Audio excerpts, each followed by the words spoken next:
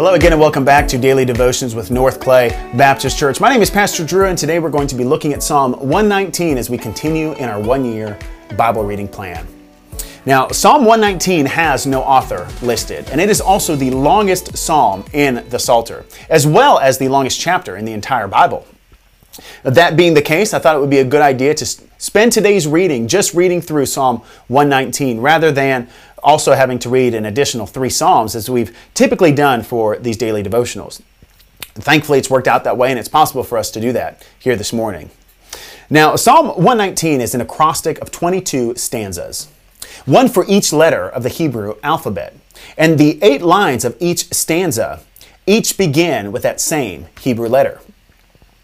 The primary focus of Psalm 119 is the law of God.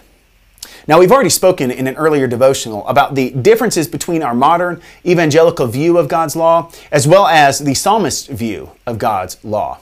And I believe no other psalm in the Psalter highlights this discrepancy better than Psalm 119.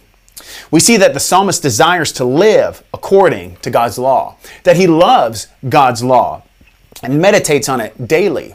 The psalmist also recognizes that it is the law that reveals his sin and his need for a Savior. You see, the law of God is a faithful expression of His character. God is not a liar, so He commands His image bearers not to lie. God is not an adulterer, so He commands His image bearers not to commit adultery. God is not a murderer, so He commands His image bearers not to murder. God is just, and so His law for His image bearers is also just.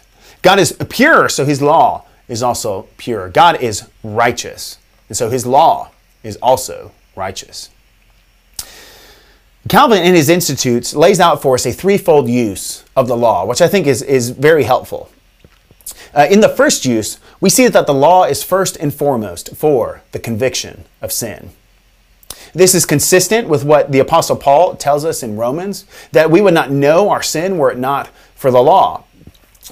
Being an accurate reflection, a faithful expression of God's holy, righteous, and just character. And by revealing that to us, we see clearly in the law our failure to live up to the God whose image we bear. In the second use of the law also serves to restrain evil. Through the means of righteous civil magistrates, the law works to restrain the wickedness of men. And lastly, in the last use of the law also serves to guide believers in holy living. As God's image bearers, we have a duty to rightly reflect God's character. Well, how do we know God's character? How do we know how we should live as His image bearers? By looking to His law. Now, this cuts against our modern sensibilities.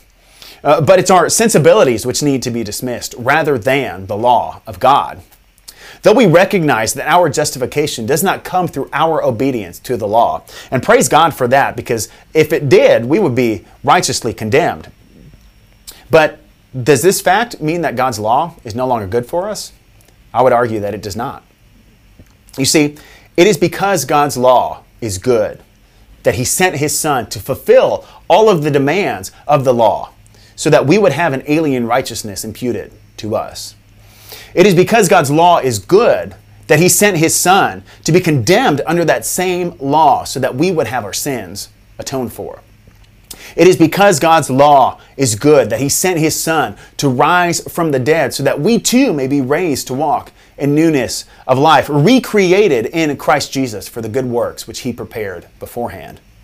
And it is because God's law is good that He sent His Son to ascend to the throne as King of Kings, who would rule and reign in perfect justice and righteousness.